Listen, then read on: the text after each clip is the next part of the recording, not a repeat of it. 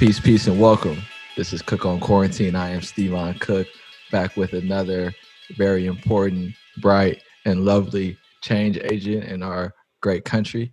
She hails from the city of Houston, which I have a great affinity for. And so I'm looking forward to hearing more about her story. She serves on the Board of Trustees for the Board of Independent School District in Houston. So we are going to talk a bit about why she decided to do a crazy thing like run for office, the issues that Houston is facing around COVID, and we'll get to know her obviously a lot better over the course of our conversation.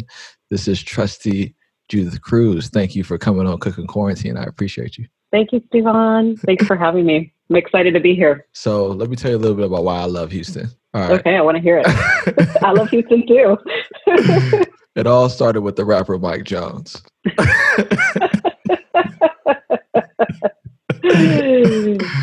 Tell me more. I wish it was something more cool like Rap-A-Lot Records and Scarface. That'd be a little more like, I get more street cred for that, but it started with Mike Jones. So that was my only impression of it before I actually went a year ago.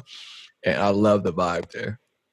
Did you grow up in Houston? I grew up in Texas, mostly College Station, which is really close to Houston. That's about an hour and a half from here. I've been in Houston longer than I've lived in any city, so almost 20 years. Mm-hmm. So it's definitely home for sure. So 20 years in Houston. Okay. What initially brought you to Houston? So my family moved here while I was in college. And, when I was done with school, I was trying to decide what to do. And I ended up doing Teach for America and going to DC, Washington, DC. And I actually lived there for 3 years. Thought I was going to stay longer, loved my experience, but missed my Texas winters and missed my family. And so ended up coming back home to Texas and ended up settling in Houston. I was looking at living in Austin as well, where I had gone to college. But, like you said, the vibe in Houston and the diversity here is unlike, anywhere else. And, I had taught immigrants and I was continuing to teach, and that was the population that I wanted to work with. And so that's why I ended up in Houston. Yeah, we should get into Teach for America. I beef with Teach for America in San Francisco. We got a lot of issues. So we won't spend too much time. But no beef. You were in DC, which I also love. I love. Paint a little picture of your home life growing up in College Station. Like how many siblings? What was the family? What was the home like? There's 6 of us, 6 kids. I'm the second oldest, 3 boys and 3 girls, okay. Kind of coincidentally. And my mom is from Guatemala. And so we grew up visiting probably like every 2 or 3 years. And we'd always drive. So, we didn't have a lot of money. Having 6 kids, you don't have a lot of extra cash on hand. So we would always drive down to Guatemala, which are some of my best memories growing up. Definitely adventurous. So I grew up in a bilingual home. And, my dad was in school for much of my home life, growing up years. He graduated with his PhD when I graduated high school. So we kind of graduated at the same time. So, I grew up on free and reduced lunch, not a lot of extra things. I got a job at 15 so that I could afford to have, just clothes, that was in style or anything else that I wanted to do that was extra beyond what my parents could afford. And so, but, I have wonderful memories of growing up. My family's very close. Can't complain. I have really, really great memories. And I think it's given me a lens into, the families that are in our school district now.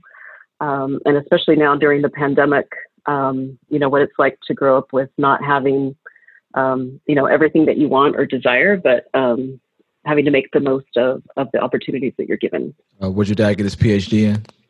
Soil science. So he's like a wetland specialist. Okay. Yeah. Cool. So there was, and he actually just retired, and so they moved back to Guatemala. That's where they are now. Oh wow! My parents. Wow, and you have kids also, right? Yes, I have 3 sons, 3 children, ages 3 boys. 15, 3 boys, 15, 12, and 10. Okay. Yeah, so it's been an adventure during the pandemic, having them home. Watching them do their schooling online and the different experiences that they've had. And definitely just having the lens of being a parent in the district, not just during the pandemic, but all the time. Yeah, I want to get into that. I just wanted to see if you had followed in your parents' footsteps of hella children. It sounds like you about close. Not 6. Yeah. 3 was good. 3 was good. With your siblings, or so like what are they up to these days? I see you're on the board of trustees. Like, what's some of the stuff that they're into? Yeah. So interestingly, my 2 sisters have, followed the path of education and social services. So my oldest sister, she was a teacher for many, many years. And my youngest sister, who was the youngest sibling of the 6 of us, she's a social worker, and she's worked in public schools as a social worker as well, and is actually about to start in a public school setting again as a social worker. So yeah, so it seems like all of us are either, if we're not in education, we're in some sort of social service. And, my parents raised us very mindful of, being aware of the needs of others and not thinking of ourselves, having the lens growing up here, but also going to Guatemala, third world country, seeing poverty in a very different environment. And so always just made us very self-aware and motivated us to work in helping professions. I want to get into the crazy decision to run for Board of Education.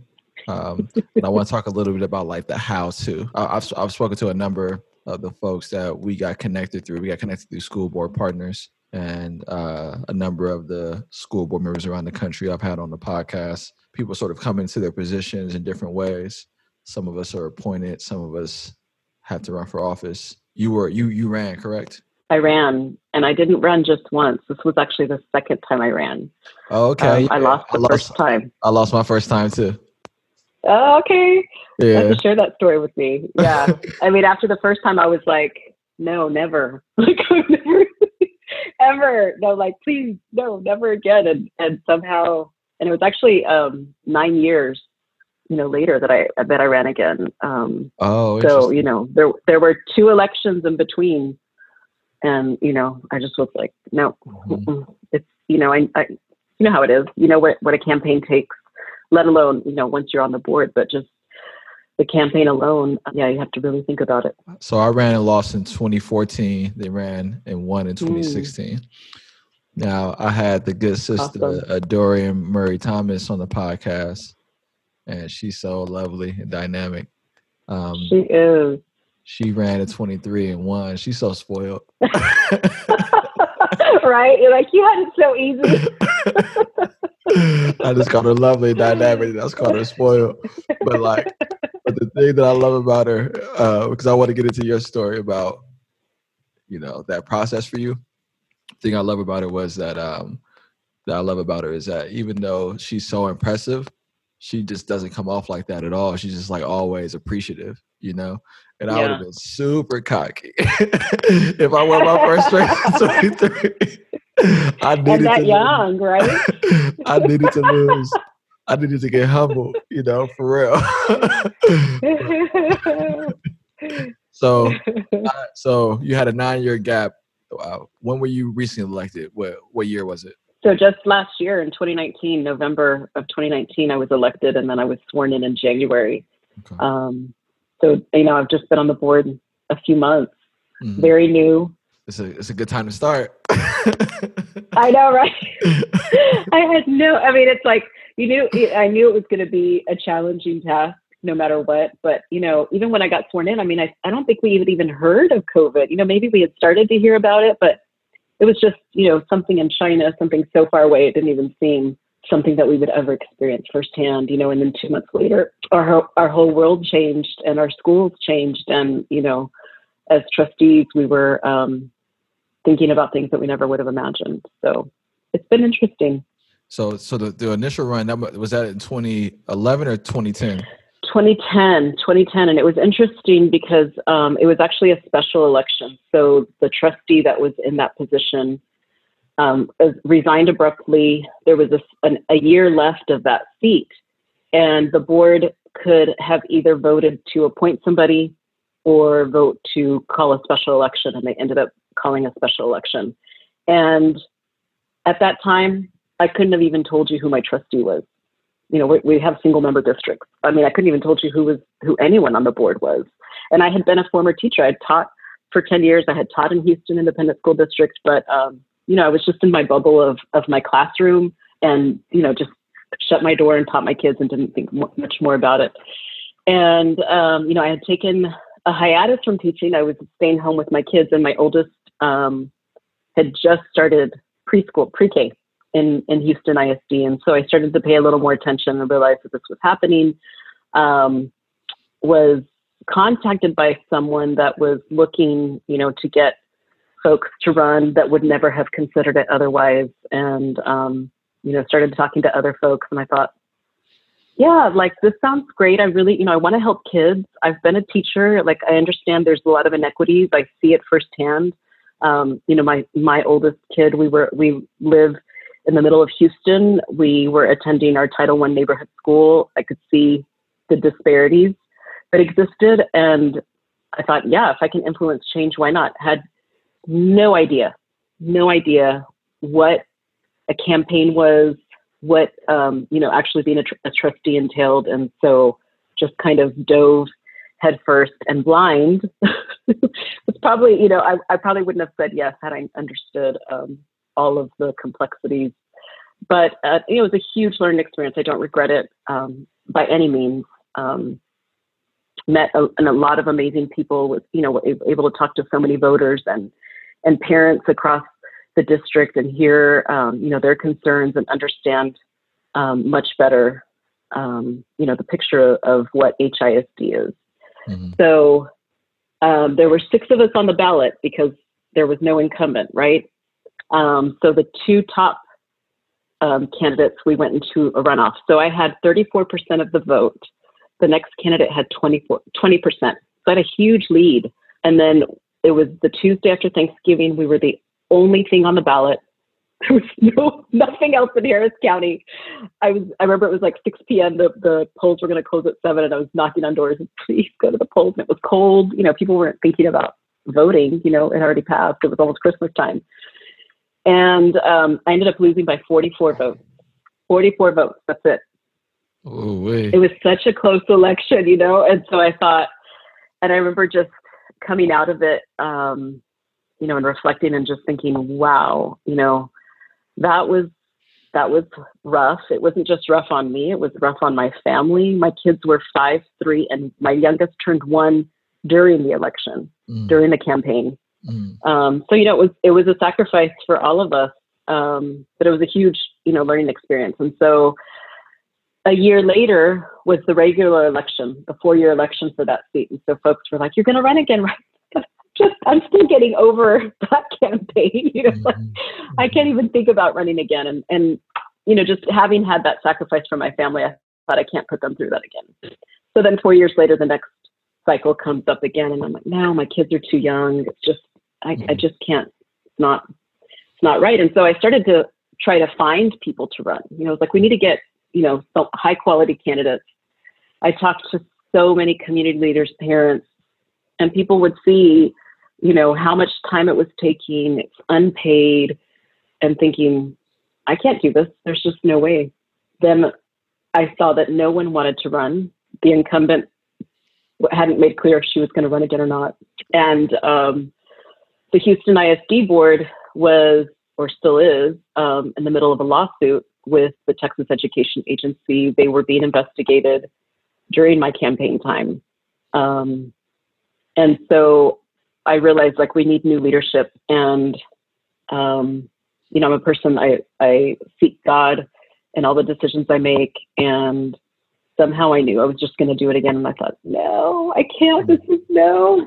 And then I filed, and all of the memories of what a campaign is started coming back. And I thought, oh my gosh, I'm on this fast-paced train. Here we go. I'm on it. I can't look back. And it was amazing. And the cool thing about running the second time, and I'm curious if this was your experience, like, you meet all the people that when you ran the first time, and then in the last, 9 years, period during that time, my kids went through the system. I met many more parents, was founded a PTO, just my network increased, and particularly among parents in the district. And so I had, an army of volunteers the second time around, folks that were just galvanized and wanting change. So it was a very different experience the second time. Was it any easier? No.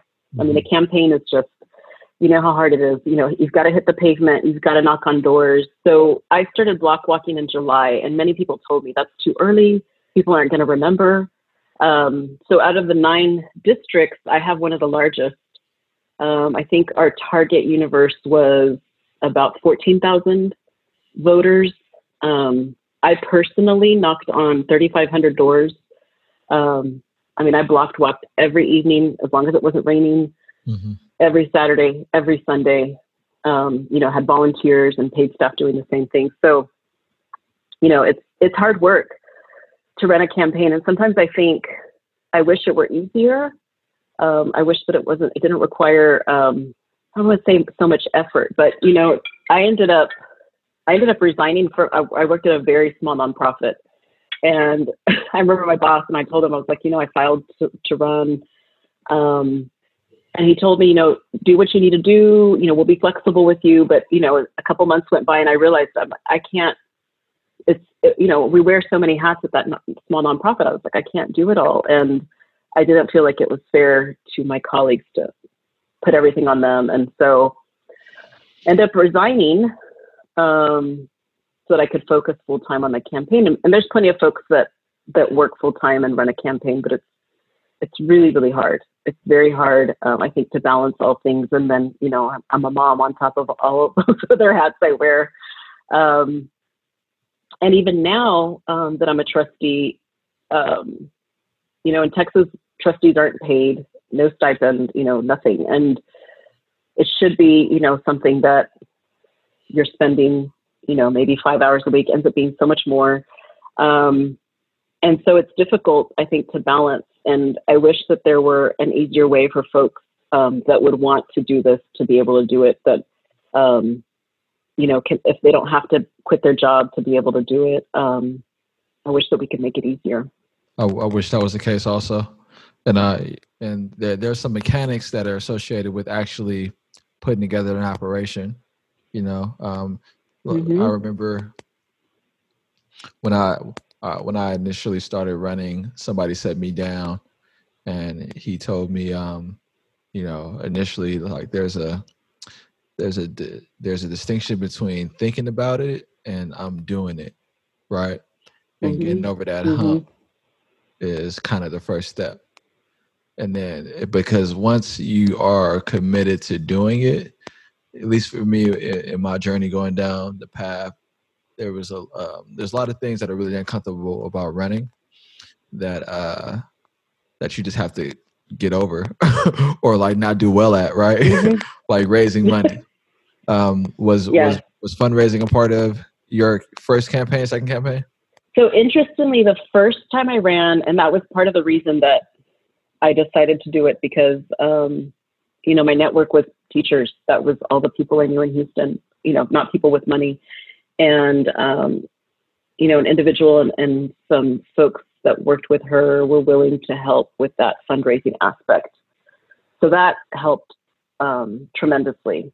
The second time around, so it's interesting, in the last, I want to say maybe 5 years in Houston, there's been a lot more intentional thought, and I think organizations that are supporting candidates and not just endorsing them, but endorsing them monetarily, and particularly school board candidates, right? Because you've always got, you've got the Harris County Democrats or Republicans or, whatever they've always endorsed, or there's other organizations that have, PACs that have existed for a long time. And there's a lot more new PACs that are supporting. And so that was also, that helped me make my decision, knowing that potential money from organizations existed, let alone, the network that I had amassed, the last decade that would help me. It's still a challenge. Probably like the least favorite part for me of campaigning, having to call people and ask for money. But, that motivation, knowing what it's for, it helps for sure. A lot about a campaign is dealing with rejection, right? So you ask for money, people say no. you ask for their vote, people say no. Um, you know, some people say yes, Yeah. but you got to get through the no's. Um, would you say that something in your past like prepared you to get through the no's, or was it just something that like was really uncomfortable, you just kept walking through? I'm as a person, my personality, and I think folks that know me really well, I don't normally take things personally. Like, things just roll off my back. I don't get offended easily. I don't hold grudges. So when folks, when I experience rejection, either at somebody's door, or not getting an endorsement that I thought I was going to get, or even people getting dirty and saying mean things in the campaign, I feel like I have that. It's just something that's how I've always been. I just don't take it personally, which I think helps a lot in a campaign, because there could be a lot of mudslinging, even people that you thought were on your side or that you trusted end up supporting the other person. And that could be potentially very hurtful. And what happens when you let that get to you, that it distracts you from what you should be doing, right? Then you can easily get down and then, well, gosh, I don't want to fundraise now.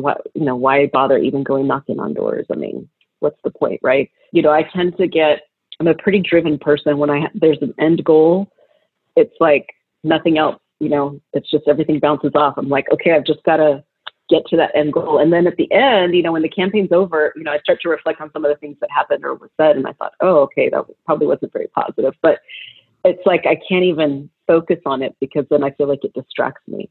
But, if you're a person that's considering running, for any public office, it's something you have to kind of be prepared for, that people are going to be ugly, or some people are just going to say no. And you have to realize that you can't take it personally. You just have to move on. I mean, in both of our journeys, you went through the initial process of getting acclimated to like, okay, I'm going to do this. And then you experience rejection along the way. At the end of it, I wouldn't say it's the ultimate rejection, but another form of rejection is the people saying, we want this other person more than you. Yeah, exactly. but you bounced back and you did it again. And the initial rejection of losing, the ultimate rejection, you might say. But then you realize when you start to serve that all of the stuff involved in winning has really nothing to do with governing. And you're governing at a time that is unprecedented for the country. Texas has been in the national news along with Florida for this sort of loosening restrictions early, which resulted like in a higher number of cases. So I want to get into that, but first, before we get into that, what is the approach that Houston is taking around how to start the first day of school? So Houston ISD ended up deciding the first 6 weeks are going to be virtual, but they actually postponed the first day. So typically we would have started August 24th, the last Monday in August, but we postponed 2 weeks. So we're going to start the Tuesday after Labor Day. And the thought behind that, the administration decided this, I think, is so that, we're starting virtually. It'll take us into October, those 6 weeks. But if we start a little later, that gives, time to pass to hopefully, the curve starts to go down is the hope, right? And so if we see that the numbers start going down, then the administration is going to revisit this and decide whether we stay virtual for a couple more weeks or go back brick and mortar, or if there's a hybrid for parents to pick from.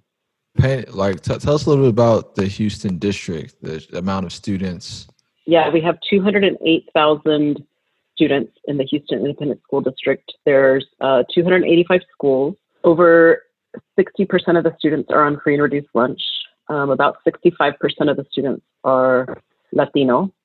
And so we have, high need, and Latino and the Black community in Houston has been, disproportionately affected by this virus, unfortunately. And so, and we know that the students that, are the most vulnerable are the ones that when we're closed, when we have brick and mortar, when we have online learning, are not engaging as they would in a classroom. So out of our 207,000 students, 7,000 were not contacted during the spring semester. So, a lot of efforts were made to contact all students. There were even, social workers going and knocking on doors, safe distance, obviously, but there were 7,000 kids that were unaccounted for during this time. And so when you think about that number, that's a huge amount of students. And then even of the other students that were accounted for, that doesn't mean they were even necessarily logging on more than, a few times. And I don't think our experience is unique in Houston for what our students experienced during the spring semester with virtual learning. And I think, administration and teachers in our district have had time over the summer to think about, what they can do differently to engage more students. The challenges will still be there. There's a lot more intention with parent outreach this coming semester to help parents better support their own students at home, and teachers, I think just streamlining their learning a little bit more. It was, we all had to change overnight, parents, kids, teachers, principals, all of a sudden shift to this new way of learning. So it was a learning curve for everyone. But yeah, so Houston, it's a district with a lot of needs. We have a community schools model that has been, I want to say, about 3 years in our schools to really focus on the temporal needs of the students, and the families, to better support them so that students can focus and learn and get that social and emotional help that is so needed so that they're able to reach their full potential. One of the things that I've been struggling with is this tension between, because you mentioned the amount of students that were unaccounted for, this tension between safety and compromising students' future. That kind of seems like those on the table. Like, we either take the learning loss on the chin in the short term to save people's lives in the long term, or we try to, obviously as much as we can mitigate or ensure we don't have learning loss, and take all the precautions we can to save life long term. And the size of Houston is like 4 times the size of San Francisco. We have 56,000 students. You have over 200,000. But a lot of the similarities, when I was hearing you share the dynamics, it's similar. How do you fall in that tension that I'm sort of showcasing? Like, where are you with that? I think about my own 3 kids, and I think, okay, do I feel comfortable and ready to send them to school? And then I think, well, then how do other parents feel? We look at the news, the numbers every day, and the cases haven't started going down. It seems like we're kind of, at a, same average. And I don't think there's enough research around, I think it was just Dr. Fauci said, particularly elementary age kids are not getting sick, right? It's safe. And I think if the safety precautions are really in place, and really in place for very young children, obviously teachers pose a risk, and that's why, we'd have to be very, very cautious. At the same time, those countries did not have the level of numbers that, Texas and particularly Houston are seeing right now. And so it worries me, because safety, like you're saying, the life of a person, that's what you have to think of more than anything else. That's first and foremost. But when I think about the learning loss that's happening, we know that summer slide, there's so much research around summer slide, low income students, high need students, vulnerable students.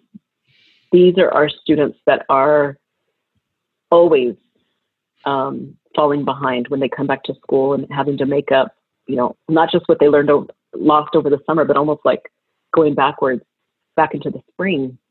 So we take into account COVID slide. I don't even want to imagine where our students are going to be or how much learning loss has occurred. I don't think we have any idea of what that looks like yet. And so I think about the long-term effects of that. You know, we weren't doing so well before COVID for our most vulnerable populations. You know, currently 39% of third graders in Houston are reading on grade level. 39%. And when you break that down by Black and Latino, I mean, you're going into the teens in terms of numbers. And so where does that leave our kids? And I mean, if I think about, they were already so far behind, and then this loss of learning is going to put, I mean, can they even catch up? Are they even going to be on track, you know, not just in third grade, but, you know, moving on in the rest of their lives? And so that's definitely what keeps me up at night. It does worry me. And I'm very curious to see, you know, school districts that are opening brick and mortar, even if it's hybrid, you know, obviously with much lower numbers. I really want to see how they do, because I want to get our kids back in school as quickly as possible so that that learning loss doesn't go on any longer than needed. Right. You know, we have to be cautious, and we should be looking at data, and we need to be listening to scientists and experts more than politicians, but we need to, you know, be analyzing that as much as possible. Yeah, I was one of those people that when I heard, when we all heard the news reports about Texas reopening, I wasn't one of the people. I honestly wasn't one of the people criticizing the state. That was like very easy to do. I was just kind of curious. I was curious, like, okay, like, what's going to happen, you know, because had it not gotten worse, I think that would have ignited more states reopening. Now, oh yeah, for sure. In the north, in the Midwest, you know, in the smaller states also, places like New Hampshire and Montana and Maine, they aren't seeing the same rate of cases. They're starting to open up a bit more, but like Texas and Florida, like cases skyrocketed, right? And so I know that in Houston, Houston is a more progressive area than like Texas more broadly, right? Texas is a conservative state, and then there was this sort of like tension. There's always this beef between state and local if they're politically not aligned. Your district is kind of going through that, I think, a little bit around school. Can you explain a little bit about? You can sort of debunk does that tension exist locally and statewide? Oh yeah. Dynamic now. What's going on right now? It's really, that's the word interesting. I think it's challenging. It's very, very challenging. So, I mean, that tension definitely exists, you know, both at the school district decision-making level, and then just even the county and mayor trying to make decisions about mask wearing, and the governor saying one thing and they're saying a different thing. So the Texas Education Agency is the entity in Texas that lays out the guidelines for opening, and that's all tied to funding, the state funding, right? And so I think early in July, they had said brick and mortar, or you don't get funding. So schools are scrambling and thinking, okay, what are we going to do? How can we do this safely? You know, thinking about PPE, social distancing, you know, how are you going to social distance when you're already overcrowded in your schools? You know, just so many different challenges. Well, then about a week later, they said, okay, you can actually do virtual, but only if all of the kids have devices and access to internet. So it's either a hotspot or Wi-Fi or whatever. Just yesterday, the Texas Attorney General said that local school districts did not have the authority or could not close if, you know, like our county judge basically said schools can't open until after mid-September. And he said local school districts have to follow what the state says, not the county. So it's all this mixed messaging. But then today I've been reading about it, and they're saying that the Attorney General, it's not even legally binding what he's saying. That's just his opinion. That really ultimately the governor is the one that, and he's been pretty silent, you know, the last few weeks. The governor is the one that can really say, yes, follow your local authorities, or no, this is what we're saying. And so many confusing messages. And we have, you know, more than 20 school districts just in the Houston area alone. we're definitely the largest, and parents, before we came out with our public announcement, parents were beside themselves. Okay, what should I do? Should I be looking for homeschooling options, private school options? Like, what's going to happen if you guys open? I'm not sending my kid. I don't feel safe when, have parents on both sides of the coin, in terms of decisions. And so it has been extremely, extremely challenging hearing those different messages and knowing that, potential funding could be cut because of, really looking out for the safety of students and staff. And so no easy decisions. And, I wonder how it is in other states if that tension doesn't exist. I would think it'd make it much more, it's challenging no matter what to try to come up with a reopening plan and safe or virtual learning. But it makes it much more challenging when, state leaders are saying contradicting statements within weeks of each other. Yes, no, oh, yes, oh, wait, no.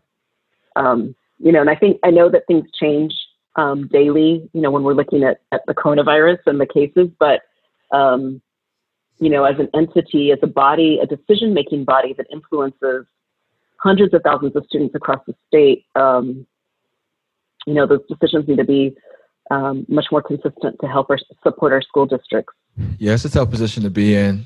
I mean, it has been for me, and I guess it's not necessarily easy for anybody. And one of the things that has been my ongoing frustration is statements that are opinions, but people think it's policy, and then news reporters running with that like it's an announcement, and then people walking it back, or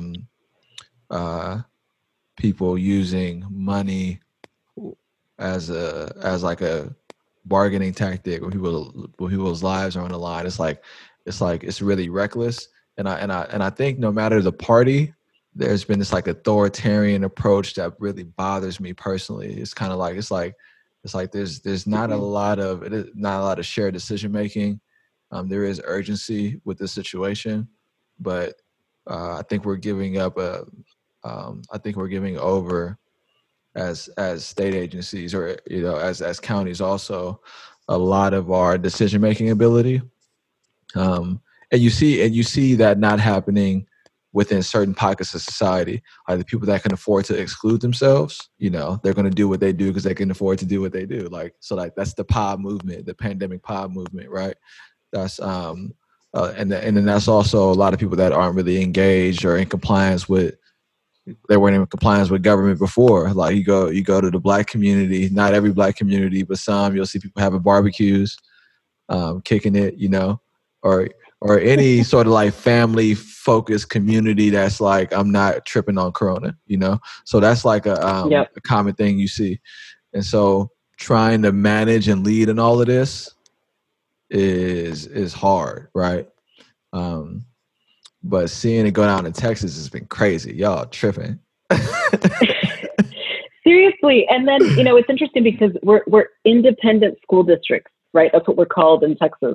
Uh-huh. So it's all about local control, supposedly, right? But it's like, I feel like we don't even get a say and to decide what's best for Houston. Our numbers are different from, not the whole state, but a lot of the state, smaller towns, smaller districts, they're not facing the same challenges as the large urban areas, or even the Rio Grande Valley is getting hit very, very hard by this pandemic. And so, I think local control is especially important at this time. And the folks closest to the people are the ones that know what's needed. And so it's been frustrating, to watch this, definitely, and really be a part of it in Texas. How do you think about your priorities right now? I think I touched on it, the learning loss, just thinking about our most vulnerable students. When we talk about equity, whether we're online or brick and mortar, making sure that that's our priority. English language learners, special ed students, our students that were already identified as likely to repeat a grade or, just be behind. And so really making sure that we're intentional about reaching all of our students, but particularly those that have the highest need. And then how do you balance that with the other spectrum of, like you mentioned, the pods, the parents that are like, well, shoot, we're just going to figure this out on our own because our school district, they don't feel like the school district's going to deliver. And so, meeting the needs of everyone during this time, but the ones I worry about the most are high needs students. Mm. So, those are definitely priorities. Yeah, let me ask you, does Texas have a teachers union? Mm-hmm. Okay. There's actually a few different ones. The largest one, there's a state, and then there's a local chapter as well. Okay. Yeah, and they've been very vocal about, making sure that we're virtual. Initially, they were even talking about a strike, which is actually illegal. You can't strike.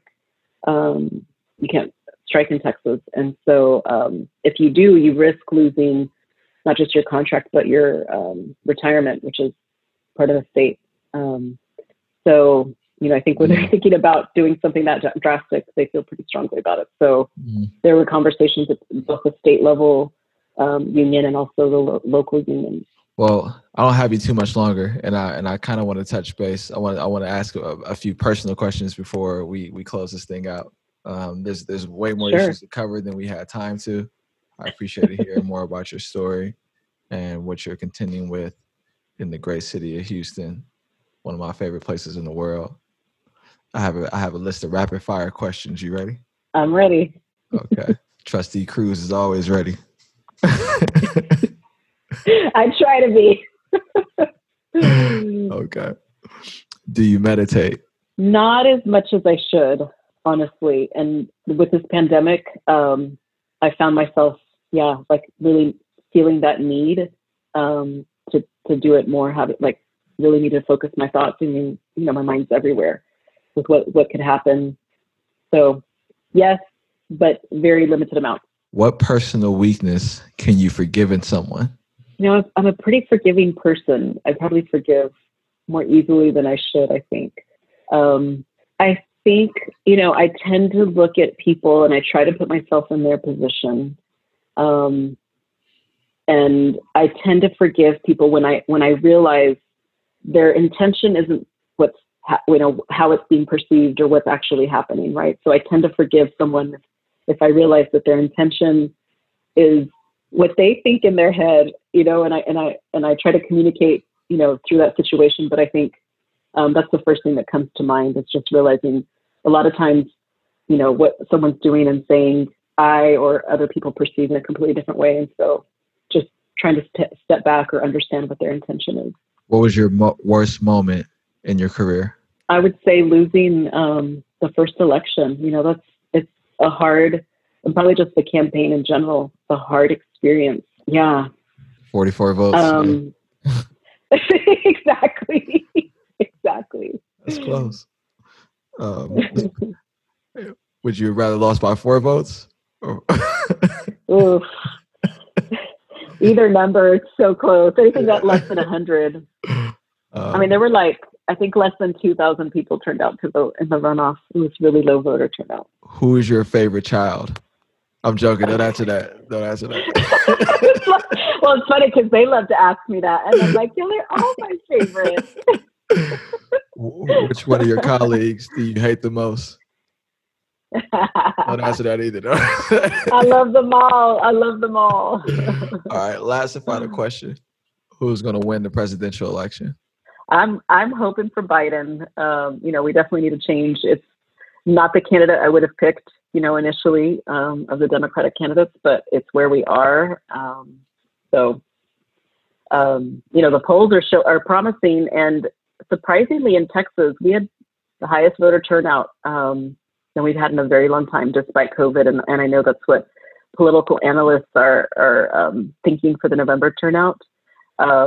And there's a huge movement to turn Texas blue. We're purple. We're getting there. So it'll be exciting to see what happens. This is another installment of Cook on Quarantine. I was able to talk to the lovely Miss Judith Cruz, trustee on the Houston Independent School District. Thank you again for your time. Thanks, Simon. So nice to be here. Peace. And thank you for listening to another episode of Cook on Monday Morning.